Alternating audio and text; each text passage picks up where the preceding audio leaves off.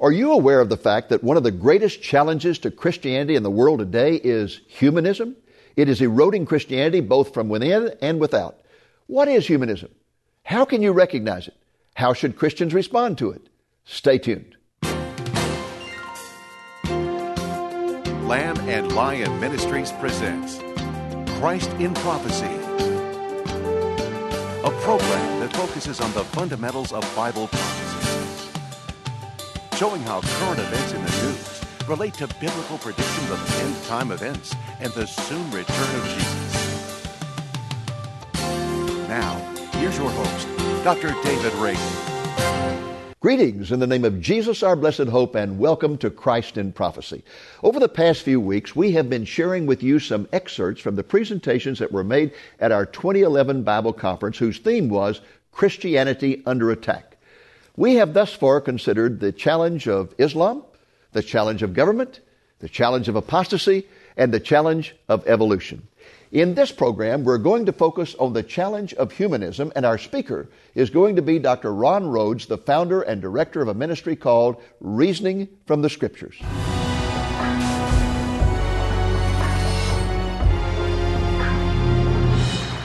Thank you. Is anybody here excited about Jesus? Yeah. All right. How about the Bible? Are you excited about the Bible? Anybody here standing on the promises of God? You guys are a bunch of fanatics. That's what you are. Just my kind of people. You know, some people are talking about turning your cell phones off. Well, I have a good friend who is doing a live television show about the resurrection. And guess what happened? His cell phone went off right in the middle of the live TV show. But you know what the ringtone was? Mission Impossible. Lord has a sense of humor. I could picture Jesus turning to the Father and said, watch this. This is going to be good.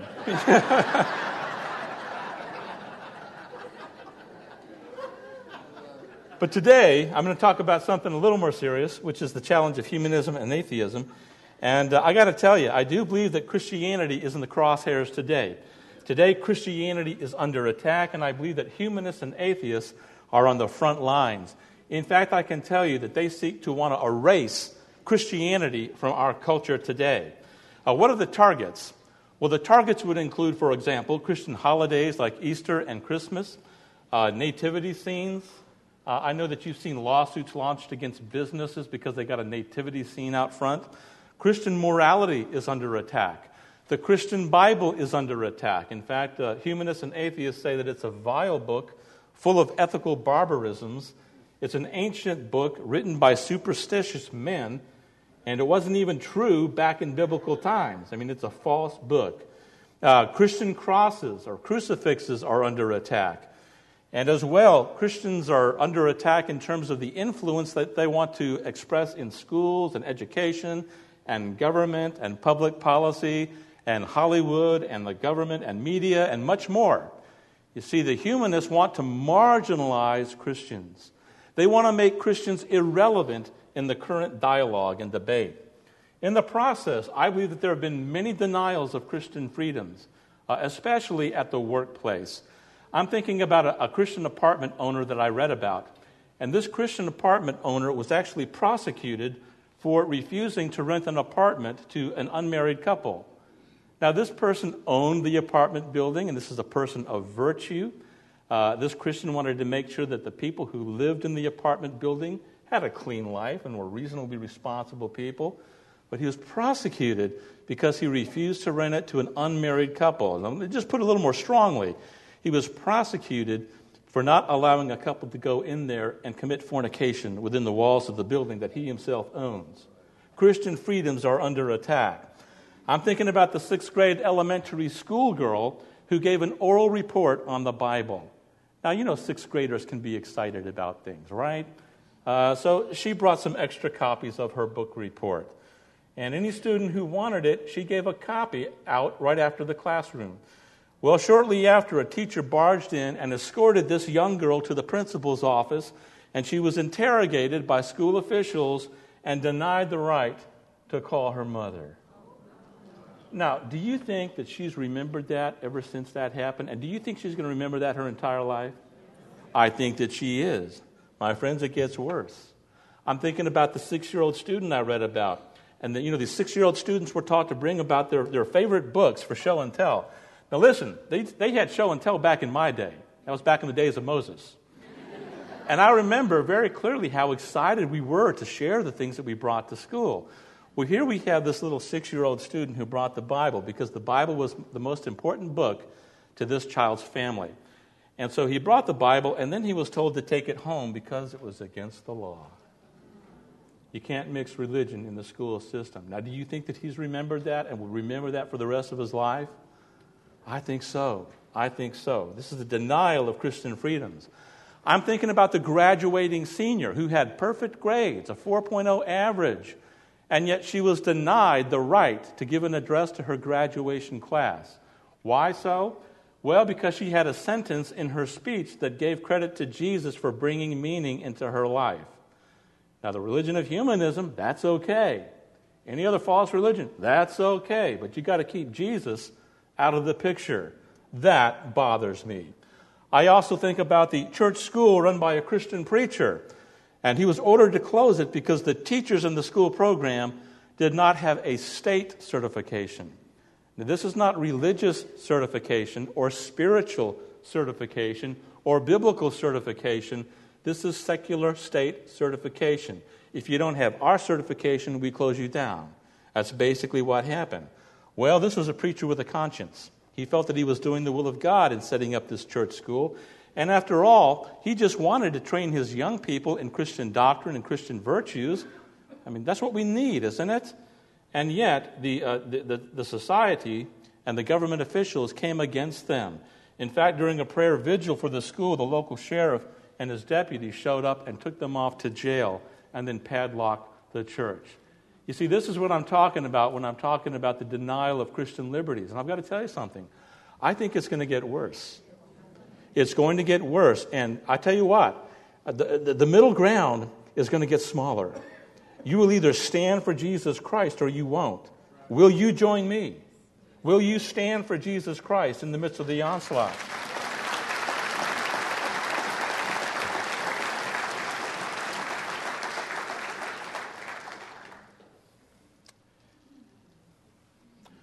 Come out, unclean spirit.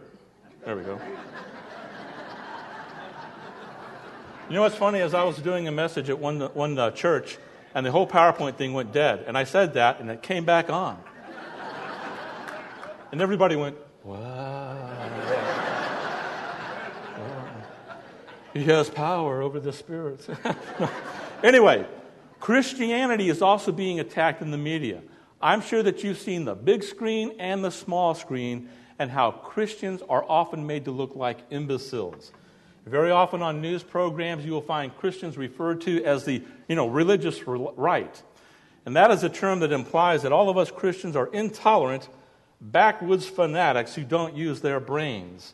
Meanwhile, the humanists are portrayed as these enlightened intellectuals. And of great relevance is the fact that humanism is indeed a religion. It is a religious system. In fact, back in 1961, it was declared a religion by the Supreme Court. And Julian Huxley predicted that humanism would be the ultimate religion of the world. Now, let me tell you why that bothers me. Since humanism permeates our public schools, and because humanism is a religion, it is fair to say that our public schools are institutions that indoctrinate our kids in false religion. Now, I want to be fair. We also have some great teachers that teach English and math and a lot of good stuff. I'm not belittling them or standing against them at all. But the fact is, we've got school systems that are teaching false religion. And guess who's paying for it? You and me. My dollars are being used in order to support a building that is built that has false religion within its walls. I don't know if that bothers you, but it bothers me. That's one of the reasons why we need to be involved in the political process and make sure that our voice is heard when decisions are made about school curriculum. Believe me, it can be done. Now, bottom line in what I've said so far is that Christianity indeed is in the crosshairs. And I again raise the question, will you stand with me It is my prayer that you will. Now, what do humanists believe? What is this religion? What are some of the doctrines of this religion? Let's begin with the fact that it's anti-supernatural. In fact, one of the books that they've come out with is Humanist Manifesto 2, and it's one of the best summaries of this doctrine of humanism. And listen to what they say. We find insufficient evidence for belief in the existence of a supernatural.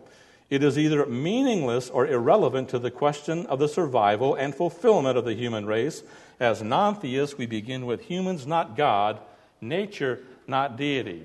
Now, why is this beginning point so important? Well, if you begin on the premise of anti-supernaturalism, isn't that going to affect everything else? Isn't that going to set the stage for multiple denials of Christian doctrine? Well, it is. You see, the fact is this is foundational. Everything else proceeds from this. And keeping with that, there is no God according to humanists. In fact, James Hitchcock says in his book, What is Secular Humanism? Groups like the American Humanist Association are not humanists just in the sense that they have an interest in the humanities or that they value man over nature. In their self-definition, God does not exist. They promote a way of life that systematically excludes God and all religion in the traditional sense.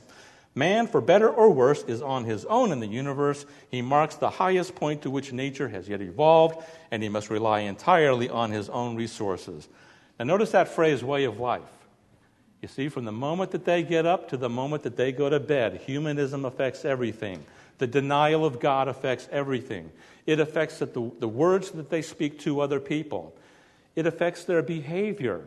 It affects their morality or lack thereof. It affects how they interact with the world.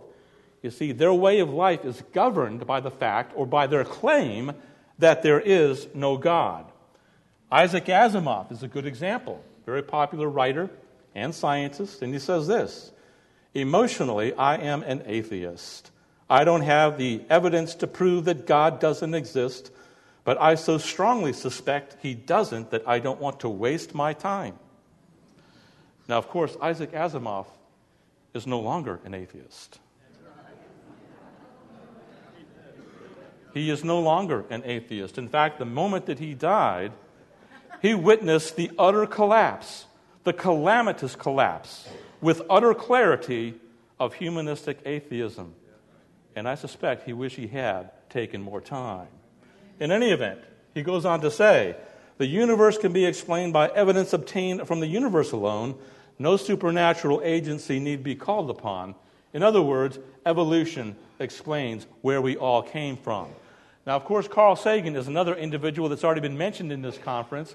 Carl Sagan actually came out with a TV series which was on PBS and followed up with a book by the same name. And he said that the cosmos is all that is or ever was or ever will be. Where do you think he stole that phrase, by the way? At least part of it. Sounds kind of like the Christian doxology, doesn't it? That talks about the Father and the Son and the Holy Spirit, who is and whoever was and whoever will be. It's almost like he's making the universe out to be God. But he indicates that there's no deity with whom we need to concern ourselves. Now, of course, Carl Sagan is no longer an atheist. You see, the moment that he died, he witnessed with utter clarity the calamitous collapse of humanistic atheism. And by the way, you know, it's a tragic thing, isn't it? I mean, God takes no delight in the death of the wicked, neither do I. God doesn't desire any to perish. But people have chosen the false religion of humanism, and I must tell you that if you go into eternity believing that religion, you go into a crisis eternity that lasts forever, you see. And that is a horrible destiny. Even our kids are taught that there is no creator. Humanist Chris Brockman wrote a book called What About Gods? And I want you to listen to this. We no longer need gods to explain how things happen. By careful thinking, measuring, and testing, we have discovered many of the real causes of things, and we're discovering more all the time. We call this thinking. Now, what's the implication there? Well, the implication is that you and I don't think. Those creationists, those guys are a bunch of nincompoops. They don't use their brains. They check their brains at the door. They're holding on to old superstitions. But we think. Now we know the real cause of things. And the real cause of things is humanistic evolution. Of course, the philosophy behind all of it is naturalism, which says that all phenomena in the world can be explained in terms of natural causes and laws. Listen to how one modern science textbook puts it. Living creatures on earth are a direct product of the earth. There is every reason to believe that living things owe their origin entirely to certain physical and chemical properties of the ancient earth. Nothing supernatural appears to be involved, only time and natural physical and chemical laws operating within the peculiarly suitable environment. So naturalism explains everything. Furthermore, there is no divine purpose for humanity. Listen to these words from the Humanist Manifesto 2. We can discover no divine purpose or providence for the human species. While there is much that we do not know, humans are responsible for what we are or will become. No deity will save us. We must save ourselves. We are all alone in this great big universe. No ultimate purpose whatsoever. And in keeping with this, Paul Kurtz, who is a very famous humanist, who wrote a book called Forbidden Fruit, The Ethics of Humanism, put it this way. And I want you to notice the terms, the derogatory terms that he uses to describe the Christian belief. The theist world is only a dream world. It is a feeble escape into a future that will never come. And then he goes on. Promises of immortal salvation or fear of eternal damnation are both illusory and harmful. They distract humans from present concerns, from self-actualization, and from rectifying social injustices. There is no credible evidence that life survives the death of the body. We continue to exist in our progeny and in the way that our lives have influenced others in our culture. Now notice how this concern about eternal damnation is said to interfere with self-actualization. I almost find that comical. Yeah, you know, the idea that there is a judge before whom we must appear in the afterlife to give an account for our actions, yeah, that might interfere a little bit with your present sinful lifestyle. You know, that's really what he's saying there. It's all about relativistic ethics. In terms of ethics, they affirm that moral values derive their source from human experience. Ethics is autonomous and situational, needing no theological or ideological sanction. Now, I was over in London, and I rode a lot of those double-decker buses, and look at this picture. There's probably no God. Now stop worrying and enjoy your life. You see? It's kind of interesting because I was over in London when the bombs went off there. And one of those buses got blown to smithereens. Now, I don't know if that billboard was on that bus, but it makes me wonder. Bottom line, Christianity and humanism are diametrically different from each other. In terms of source, Christianity is based on the Bible, whereas secular humanism is based upon Humanist Manifesto 1, 2, and 3.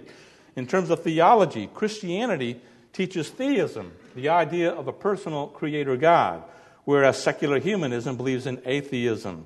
In terms of philosophy, Christianity holds to supernaturalism, the idea that there's a supernatural God who can do miracles and intervene in a miraculous way in our lives, whereas secular humanism believes in naturalism, the idea that nature accounts for everything in our universe.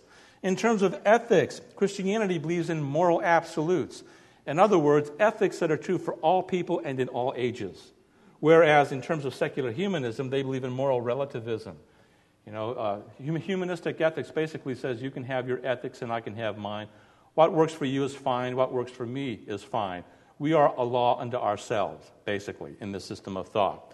In terms of biology, Christianity teaches creationism, whereas in secular humanism, we find evolution. In Christianity, the modus operandi is faith and reason. Yes, we have faith in the Bible, but God gave us reason to read it. Come, let us reason, God says.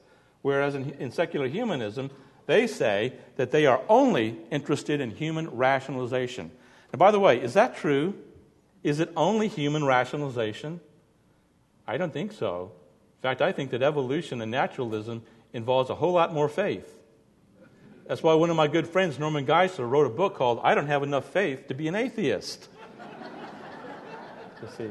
So whether they want to admit it or not, they do have a faith system, and there's a lot more evidence that supports our viewpoint than their viewpoint. You see, our faith has evidence to support it.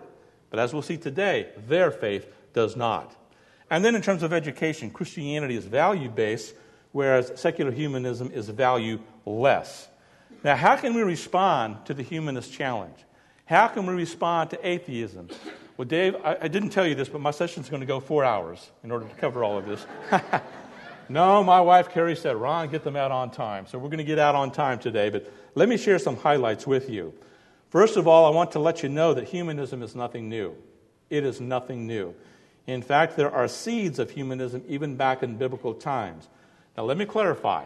It is true that the religion of humanism, with Humanist Manifesto 1, 2, and 3, that's fairly recent. But in terms of the seeds of humanism, it goes way back to biblical times. For example, in Genesis 3, verses 4 and 5, we read, "You will be like God, knowing good and evil." Now, who said that? That's right. Satan through the serpent said that. Now, I want you to think about that for a minute. Where do you think humanism came from? Satan. Let me tell you something, my friends. It is my belief that Satan is a master marketer. He is the one behind all of the false religions and cults, and his goal is to draw people away from the Christ of Scripture. Now, he's got different religions that appeal to different demographics in our society. For example, if you'd like to become a God ruling your own planet, he's got Mormonism for you. If you're one of those people who likes to declare your reality, and by positive thinking, you can call your world into being, well, maybe the New Thought movement is for you. That's with the law of attraction. Or if you're the type of person who would like to do away with death and disease and suffering and that kind of stuff, well, Christian Science is your ticket. You see, Satan has come up with all kinds of counterfeits in order to draw different parts of our society away from Jesus Christ. Now, humanism is one of his masterpieces. You see, it's one of the ones that has broad mass appeal. And for that reason, we need to be aware of it as Christians. We continue. Genesis 11:4. "Come, let us build for ourselves a city and a tower whose top will reach into heaven. Let us make a name for ourselves." You see, that's the humanistic tendency towards self-exaltation. This idea that we can become our own gods. Judges 21:25, "Every man did what was right in his own eyes." Moral relativism.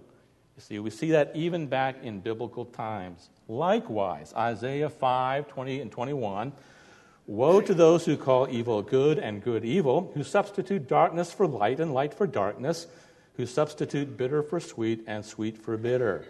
And instead of black and white categories, everything merges into a gray zone. Again, that's moral relativism, this idea that there's nothing absolute that we need to pay attention to. And then, of course, there's the warning from the Apostle Paul in Colossians 2:8, "See to it that no one takes you captive through hollow and deceptive philosophy, which depends on human tradition and the basic principles of this world rather than on Christ." Now, a second point I want to make you aware of is that Scripture actually prophesies end times humanism. Now, would you agree with me that we're living in the end times? I think that we are. And one of the things that we're seeing is this rise in humanism. And I'm thinking of 2 Timothy 3, verses 1 to 5. "Realize this, that in the last days difficult times will come, for men will be lovers of self, lovers of money, boastful, arrogant, revilers, disobedient to parents, ungrateful, unholy, unloving, irreconcilable, malicious gossips, without self-control, brutal, haters of good, treacherous, reckless, conceited, lovers of pleasure rather than lovers of God." Doesn't sound too good, does it? Doesn't sound too good at all. But I want you to notice lovers of self, lovers of money, and lovers of pleasure. Lovers of self is another way of describing humanism. Lovers of money is another way of describing materialism, which I might add is part of the humanistic worldview. Lovers of pleasure is another way of describing hedonism, also known as Hefnerism, and this is part of the humanistic worldview as well. Now, these are three of the most prominent philosophies of our day, and they are complementary. Now, here's the thing, my friends. When you compare this with the signs of the time that Jesus gave us in the Olivet Discourse in Matthew 24 and 25, can there be any doubt that we are living in the end times? I think that it's very clear that we are. And I believe that Scripture indicates that end-time Christians are going to be challenged in standing for Christ. So I, again, bring up my same old point like a broken record. Will you stand with me in standing strong for Jesus Christ as we continue to live in the end times. Now, number 3, engage in self-examination. Why do I say this? Now, you're probably thinking that one of the first things I ought to do in responding to humanism is to launch right into humanism and to debunk it. Well, I'm going to do that, but we need to begin with our own house. I say that because I believe that the Christian church and Christianity and individual Christians and Christian organizations have become tainted by humanism. They have. We've witnessed the enemy within the gate. And before we can become effective witnesses reaching the world, standing against humanism, we need to make sure we got our own act together. Does that make sense? Scripture says, examine yourselves to see whether you are in the faith. Test yourselves. Now, ideally, I would like to ask you about 100 questions to help you engage in self-examination, but I don't have the time for that. So let me just ask you a few. And by the way, don't answer out loud any of these. And if you're married, please don't elbow your spouse if you know that they're guilty. All right? Am I willing to take an unpopular stand because it is right? Do I tend to look the other way when people use the Lord's name in vain? Do I talk about creationism freely, or am I intimidated into silence? Am I unreservedly committed to living as a biblical Christian when it comes to the issue of sex? Or do I buy into moral relativism? Do I sometimes have a tendency to measure myself and my own goodness against other people instead of God's absolute, righteous, and holy standard? What a wonderful presentation by Dr. Ron Rhodes, the founder and director of a ministry called Reasoning from the Scriptures. What you have seen on this program is only about one half of Dr. Rhodes' outstanding presentation on the challenge of humanism to Christianity. He proceeded to go into great detail about how Christians can effectively counter the secular force of humanism. His entire presentation is contained in this video album called Christianity Under Attack. The album contains 3 DVDs that in turn contain all 6 of the presentations that were made at our 2011 Bible Conference.